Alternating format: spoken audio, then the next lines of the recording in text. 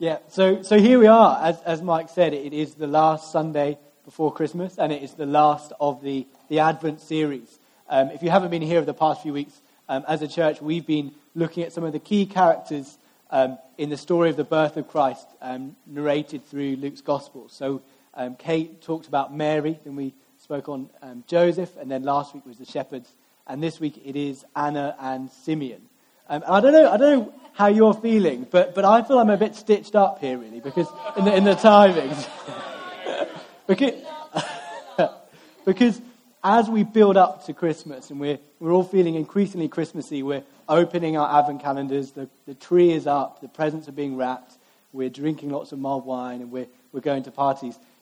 As we're building up, so we reach the least Christmassy topic in the Advent series. I want to sort of paint the picture through the school nativity.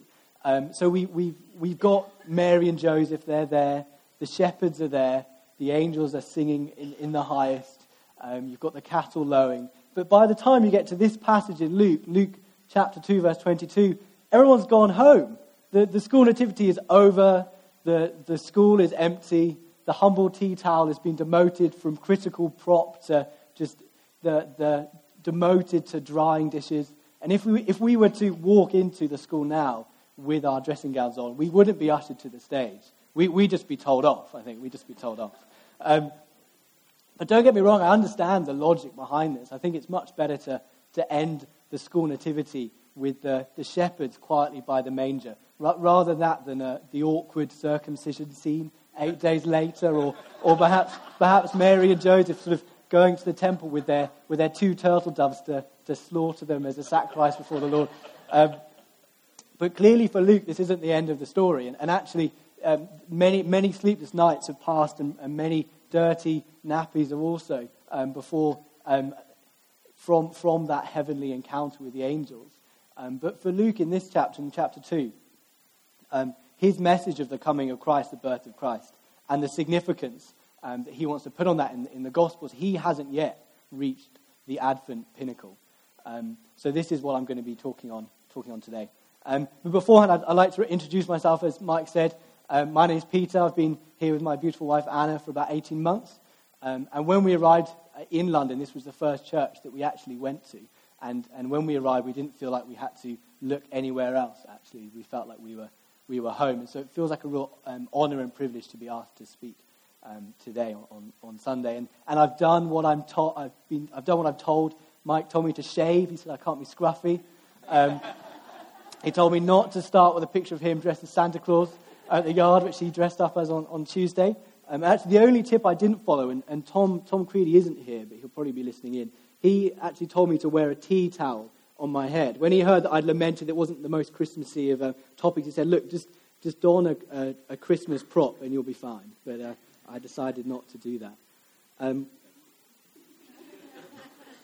Now, as I said, the passage we're focusing on today is about Anna and Simeon, and actually it's a really difficult passage to speak to. There's so much going on in this passage. God is speaking to us so much behind the text about who Christ is and how we should receive him. So I want to just encourage you, actually, if you have time later in the week, just to go back to it and read it. It's one of those points in Luke's Gospel, that looks to the Old Testament, but also forward to the New Testament. It's looking back to the Old Law, but also you see the promise of the New Covenant and the New Testament that is to come. And I've really spent time digging into this scripture and working out what is it that God wants to speak to us about today. So I'm just going to read the text, and then I'm going to pray. If you do have your Bibles, please open them. It will come up. It is up on the screen. Normally at this point, I've got two donuts in my hand and a coffee in the other, so I'm really thankful it's up on the screen because I can't hold my Bible. But if you do, please turn to Luke chapter 2, verse 22. The passage goes on to verse 40, but I think we'll be speaking here up to about 38. When the time came for the purification rites required by the law of Moses, Joseph and Mary took him, that is Jesus, to Jerusalem to present him to the Lord. As it is written in the law of the Lord, every firstborn male is to be consecrated to God, and to offer a sacrifice in keeping with what it says in the law of the Lord, a pair of doves or 2 young pigeons. Now there was a man in Jerusalem called Simeon, who was righteous and devout. He was waiting for the consolation of Israel, and the Holy Spirit was on him. It had been revealed to him by the Holy Spirit that he would not die before he had seen the Lord's Messiah. Moved by the Spirit, he went into the temple courts. When the parents brought him in the child Jesus, to do for him what the custom of the law required, Simeon took him in his arms and praised God, saying, Sovereign Lord, as you have promised, you may now dismiss your servant in peace, for my eyes have seen your salvation, which you have prepared in the sight of all nations, a light for the revelation to the Gentiles, and the glory of your people Israel. The child's father and mother marveled at what was said about him. Then Simeon blessed them and said to Mary, his mother, This child is destined to cause the falling and rising of many in Israel, and be a sign that will be spoken against, so that the thoughts of many hearts will be revealed, and a sword will pierce your own soul too. There was also a prophet, Anna, the daughter of Peniel, of the tribe of Asher. She was very old, and she had lived with her husband 7 years after her marriage, and then she was a widow until she was 84. She never left the temple but worshipped night and day, fasting and praying. Coming up to them at that very moment, she gave thanks to God and spoke about the child to all who were looking forward to the redemption of Jerusalem. When Joseph and Mary had done everything required by the law of the Lord, they returned to Galilee, to their own town of Nazareth, and the child grew and became strong. He was filled with wisdom, and the grace of God was on him.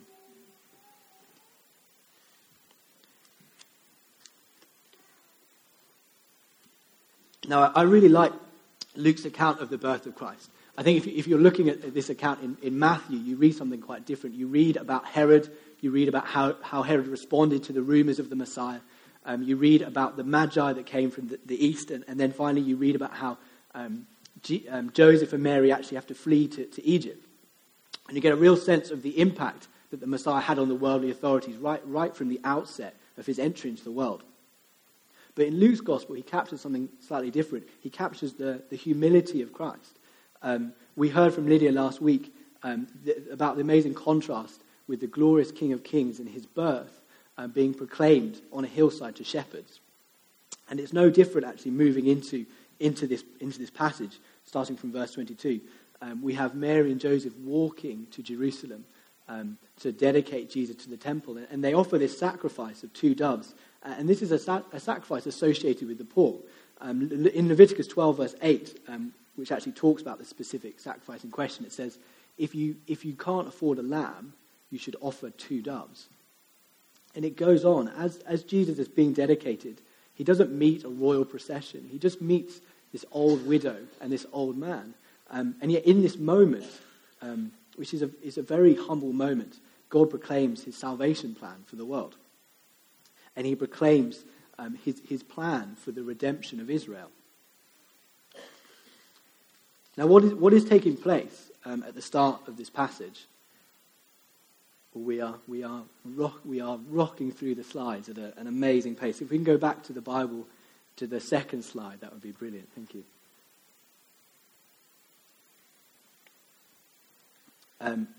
So what is taking place? In verse 21, which actually isn't in this passage, we're 8 days from Jesus' birth, and Jesus is circumcised and named Jesus. And from 22 to 23, we move forward in the series of the Jewish custom that any abiding Jewish parents would follow. And we see these 2 customs which Mary and Joseph perform in the temple.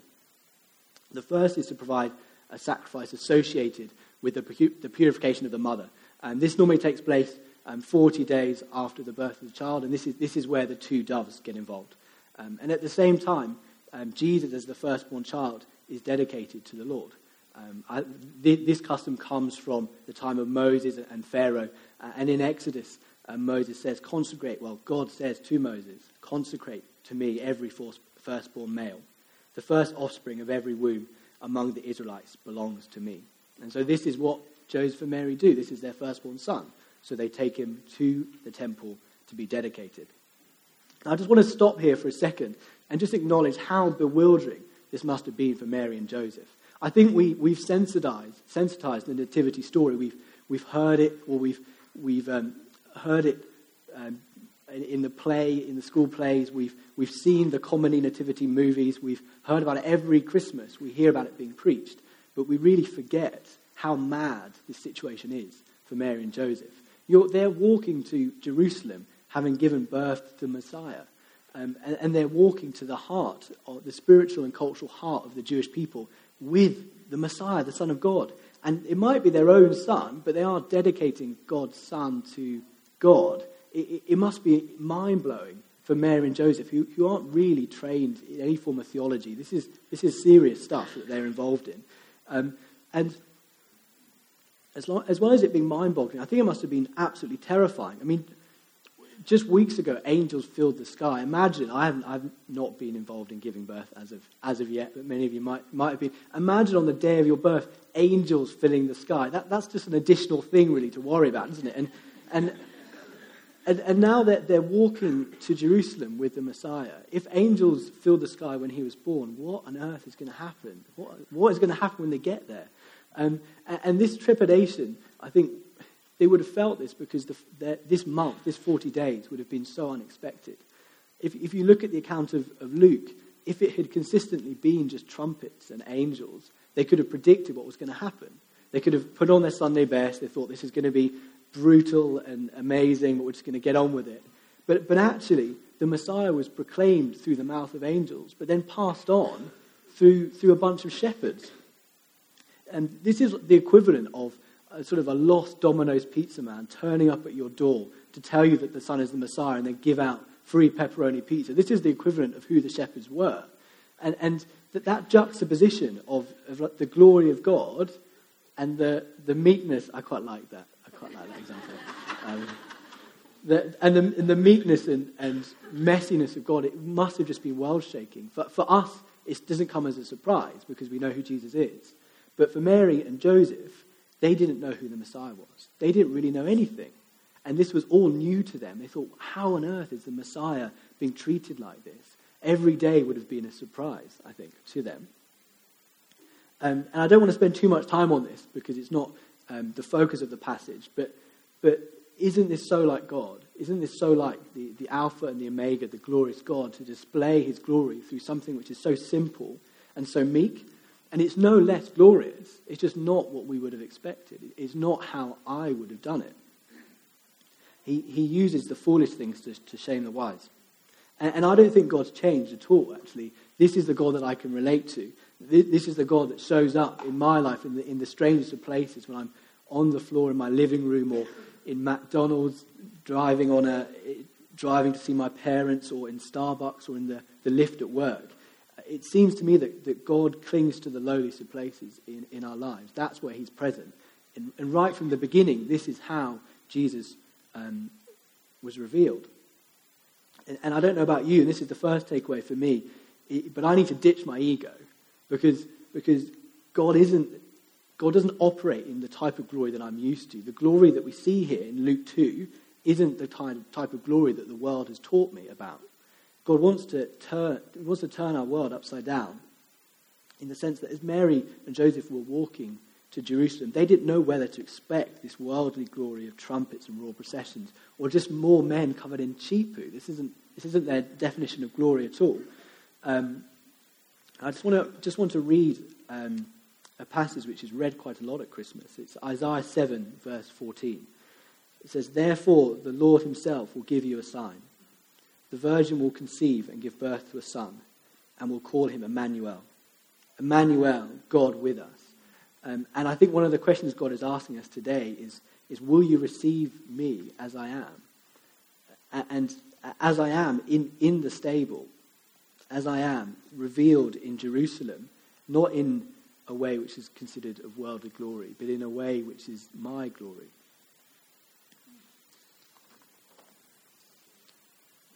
Brilliant.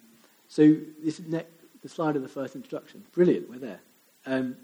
Now this is the first time that Jesus went to the temple. It was also the first time that he was in Jerusalem. And as the scriptures shows, it doesn't show whether this is a public dedication or whether it's something that's more private that happens just between Mary, Joseph, and the priest. But either way, it's definitely significant. If we look at Luke, we see that it will be another 12 years before Jesus actually comes back to the temple to teach. or to talk with the teachers. And that's actually later in this chapter. It will be 29 years before John the Baptist actually starts preaching about the coming Messiah. And then a year afterwards, so 30 years from this point, that Jesus actually begins his ministry. And I think for the Jewish readers of the gospel, the expectation would have been palpable.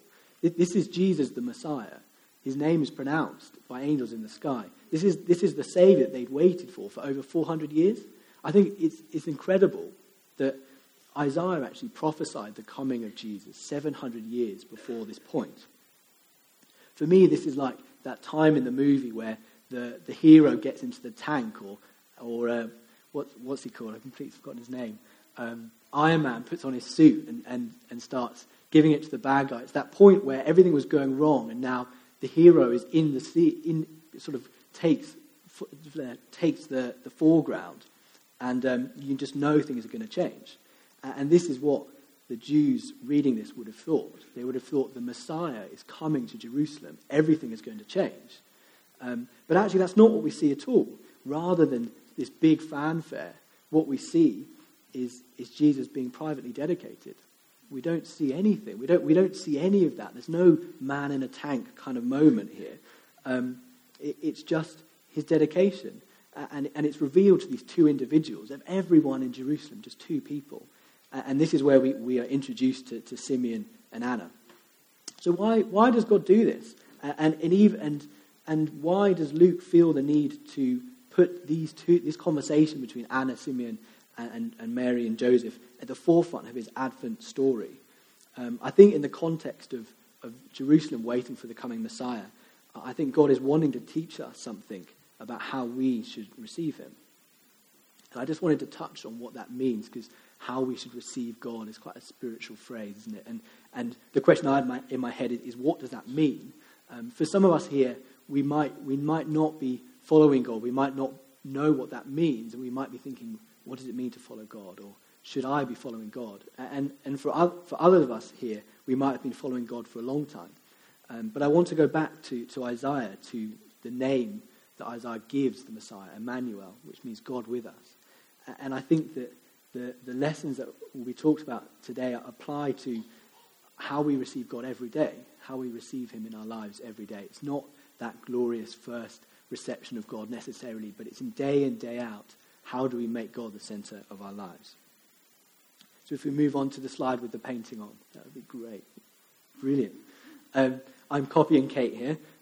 I put this painting up for a few reasons. One is that I really like how Kate actually used paintings of Mary in the first sermon. And actually, I think there was someone behind me who knew a lot about art who kept on whispering the sort of artists and the dates. And I thought that was very impressive. And I was planning to do the same. I'd Googled the name, I'd Googled the date. I wanted to sound all cultural and intelligent, but actually I couldn't pronounce the name, so it was done from the word go. I'm not that kind of guy. Sorry. But I do really like. I don't know if you can see it. I feel like this painting really captures some of the joy and wonder that Simeon and Anna would have felt when they met the Christ. It's interesting, actually. Simeon and Anna aren't mentioned at any other point in the Bible, and this is the first and last time, really, that they get an airing in the Scriptures. And Simeon specifically, we don't know very much about at all. We know almost nothing about him. We know that he was in Jerusalem, but not necessarily living there. It's implied that he was old. We also know that he was moved by the Holy Spirit to visit the temple courts on that day that Mary and Joseph were there. And I think there's some significance in this lack of context that Luke's gospel gives to Simeon.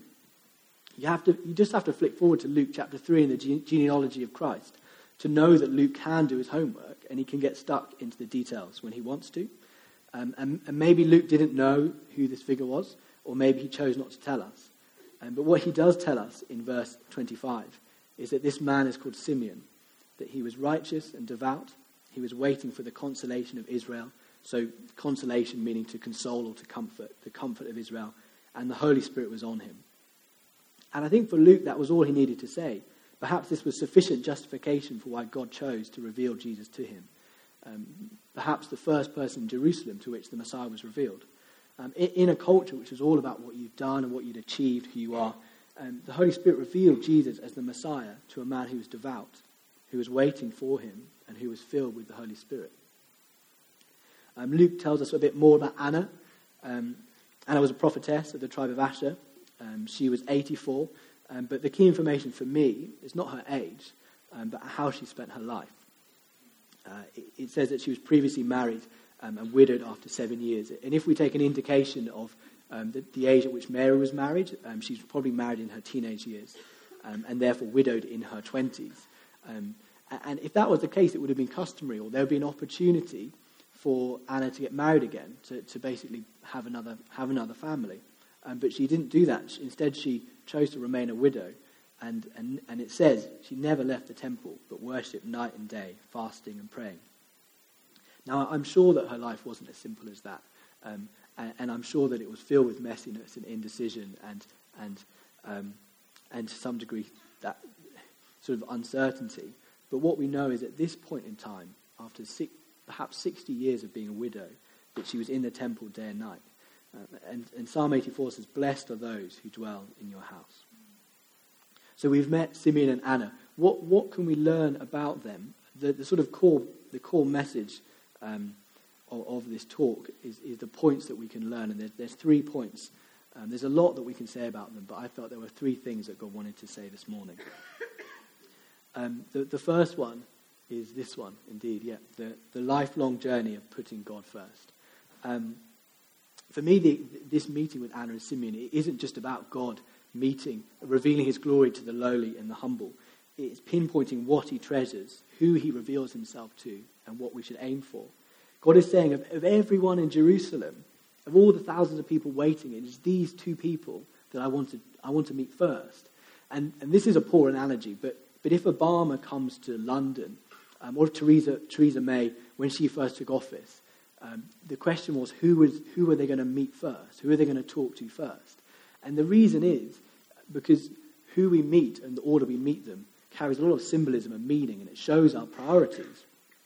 And here, God is essentially saying, these two I sort of set aside. And these 2 people are people that have developed a longing for God over many years of their lives.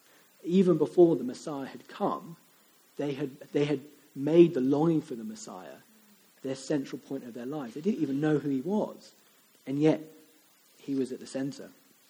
Verse 29, Simeon says, "Sovereign Lord, as you have promised, you may now dismiss your servant." For Simeon, that was all that was keeping him alive, is the Messiah. That's quite incredible. And I travel a fair amount with my work, and actually there's nothing better than coming back from landing into Heathrow and seeing my wife waiting for me. It's that sort of movie moment, isn't it? And I was expecting all sorts of ahs, similarly, I leave London and arrive in countries where I work, and I'm also met at arrivals, but I'm met by a driver. It's his job to meet me, and he just wants to meet me and get his job done. But when Anna meets me at arrivals, it's just for me, and I think that speaks to something here, is that both Simeon and Anna had been waiting for the Messiah all their lives, and it's flavored their lives.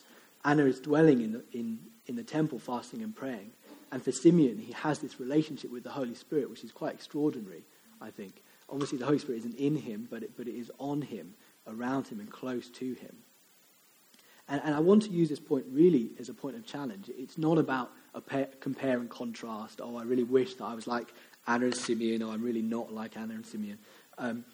I think we can romanticize people like Anna and Simeon in the Bible. I don't think it was easy or natural for them to have this longing in their lives. I think this took years and years of working at to actually get to this place. And I think it must have been a challenge for them not to be distracted by the busyness of day-to-day life. I'm sure there were times when their plans for the year or the 2 years ahead risked distracting them from the love and longing for the Messiah. But in Simeon and Anna, we see lives of simplicity, whittled down and refined to that place where God is their one thing. And I think what better people to welcome the Messiah. And something that I want to touch on when we get into prayer is the question of where is God asking you to put him first? Is it in that busy day-to-day of life? Or is it in your plans for the year or 2 years ahead? I'm sure we all have plans, whether it's work or family or friends. Or is it actually at the heart of who we are? Is there a distraction away from who God is, in who we think we are as a person? I'm just going to go back to Psalm 84, and it says, "My soul yearns, even faints, for the courts of the Lord. My heart and my flesh cry out for the living God." So that's my first point. The second point is named, "They receive him as he is." Great. Yeah. Now, Anna and Simeon were not the only people waiting for the Messiah. I think that's pretty obvious. There were thousands of people in Jerusalem waiting. I think it's hard for us to comprehend the magnitude of the Messiah for the Jewish people, especially at this time. We sit in a different part of history. For us, the Messiah has already come.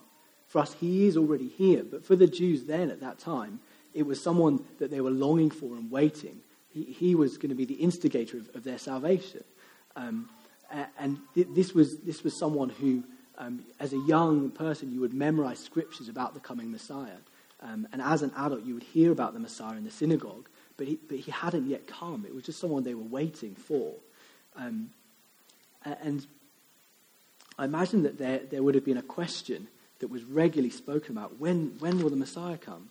And maybe perhaps at the Passover or other festivals, similar to the New Year that we're coming up to, they might look forward to the year and say, "Do you think the Messiah is going to come this year?" I'm not sure. They might look at things like the equivalent of Donald Trump on television and think, "Is that a hint that the Messiah is going to come?" I don't know. And indeed, many of them would have looked at the political situation and prayed, "Send us the Messiah." At the time of Jesus' birth, Herod ruled the Jews. He actually called himself the King of the Jews and ruled under Roman authority. The Jews were a subjugated people, and Jerusalem was occupied by this Gentile nation, the Roman Empire. And for many, the Messiah was a political figure as well as a religious figure. He would restore this physical kingdom. He would defeat the Romans and set up this Jewish nation. And whilst this isn't really what we would all take from the prophets when we're reading Isaiah, this is something that was widely seen and talked about, I think, at the time of Jesus' birth. And this makes sense, right? The God of the Old Testament held up the nation of the Jews through military conquest, and this is what they were expecting. And I think this is probably why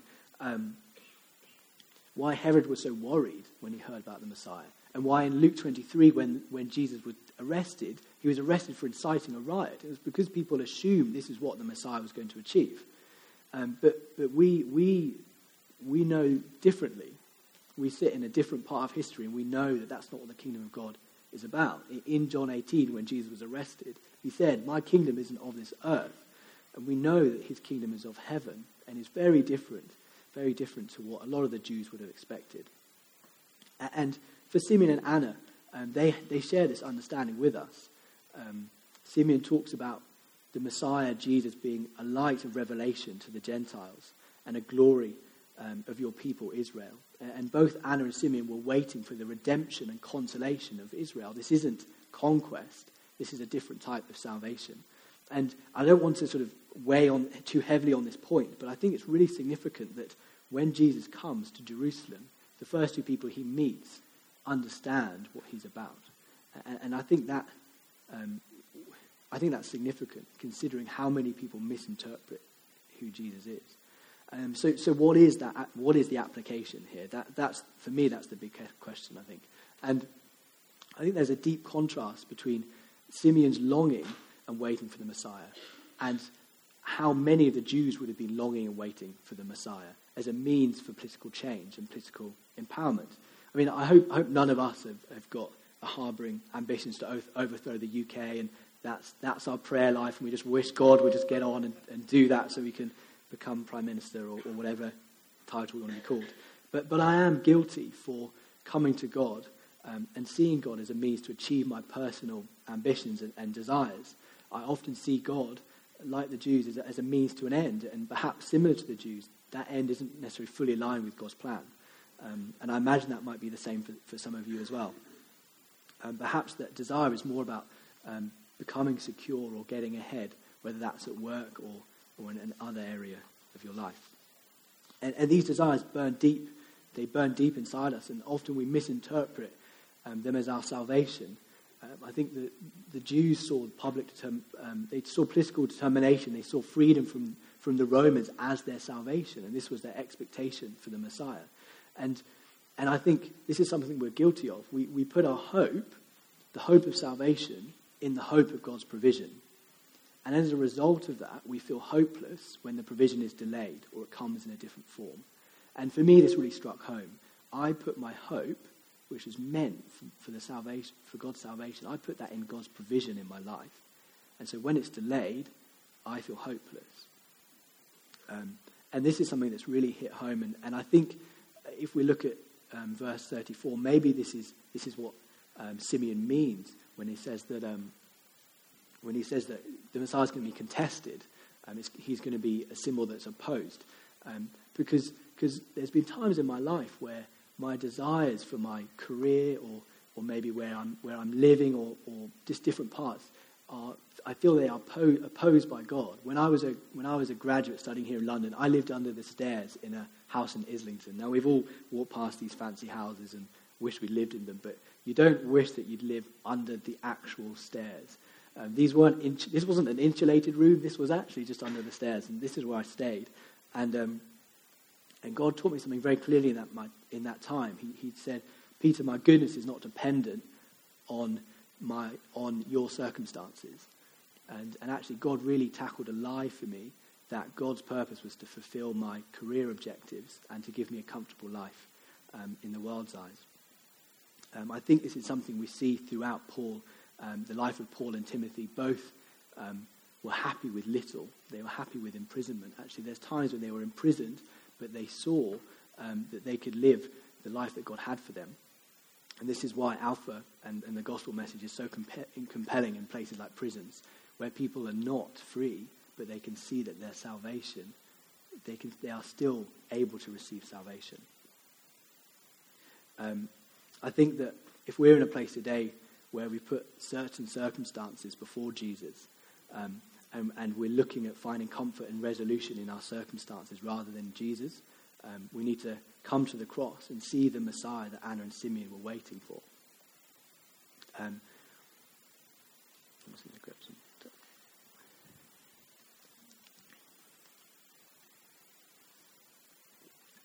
I don't want to spend too much longer on this. I have all sorts of fun things I want to say about feeding the 5,000, and actually I won't go into that. But this is a mistake the Israelites make a lot. Actually, in the desert, they look to God for his provision, for manna, for security, for water, rather than looking to God. And you fast forward thousands of years towards the 5,000, and again, people flock to Jesus when he gives them bread. But when he says, "I am bread," in John 6, they just think he's a weirdo, and they just sort of leave him. Everyone leaves him, and we're the same, or we're at risk of being the same. We're at risk of putting the provision of God before his face. And I'm just coming into land with this final point about the Holy Spirit. And I think this is really interesting. I get suspicious when the Holy Spirit is there in parts of the Bible before the Pentecost or John 14. I'm thinking, what are you doing? What are you doing? You haven't really been introduced yet. What are you doing? And we can see it here. There's 3 times. The Holy Spirit was all over Simeon. And for me, this is such a relief, because the points that come out of this text are that we need to put God at the center of our lives. We need him to be our one longing. And actually all those desires that conflict against that, we need to give to God. And Anna and Simeon have done this. But it's clear that Simeon could not have done this without the Holy Spirit. It's the Holy Spirit that was in him and around him that even allowed them to recognize Jesus. That was the reason they recognized Jesus. Jesus was just a baby coming into the temple courts, but they knew instantly who it was because of the Holy Spirit. And this morning, I think our prayer should be that God would help us develop that longing for him, that God would align our desires with his purpose and would let us find our salvation in him. And I'm not saying that God doesn't answer our prayers or see our situation, but I think that this morning some of us will walk out without that resolution to our situation, but we can walk out with the peace of God being in control. And I just wanted to leave just with that scripture again, Isaiah 7, which is that in this passage, the sign, God shows us the sign. The Son, conceived of a virgin, is there, and he will be called Emmanuel, God with us.